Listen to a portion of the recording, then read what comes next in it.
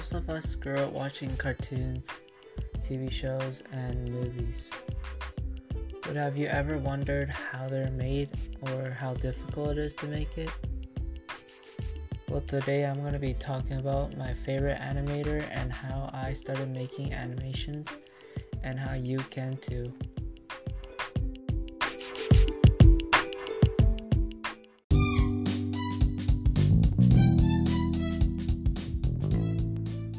Hey everyone, my name is Vincent. Today I'm going to be talking about my favorite animator. His name is John Lasseter. He is famous for making animations. And I really like the movie Lightning McQueen. When I was a little kid, I always liked to watch the movie. I liked how colorful and aesthetic the characters are and makes me feel like I want to be in the world. I never knew how hard it is to make one animation until today. In grade 10, which is now, I started making animations myself. Every day in class, my teacher would show us how to make a new animation. As I worked with my projects, I'm familiar with the tools that are best used in certain situations. There are 3 tools that I'm going to be sharing today with you.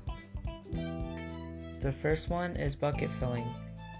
You can use this method when there is a large area where you want it to be colored.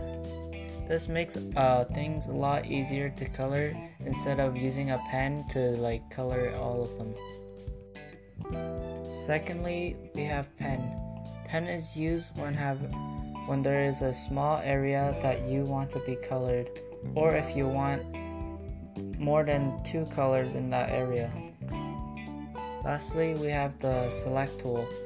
This tool is used when you want to move something to a different spot, just to make things a lot easier instead of redrawing it. As you can see, this is what I learned for the past few weeks, and if you're interested, you should get started. I recommend you using this app called Flip the Clip. Thank you guys for listening, and I'll be back with more podcasts.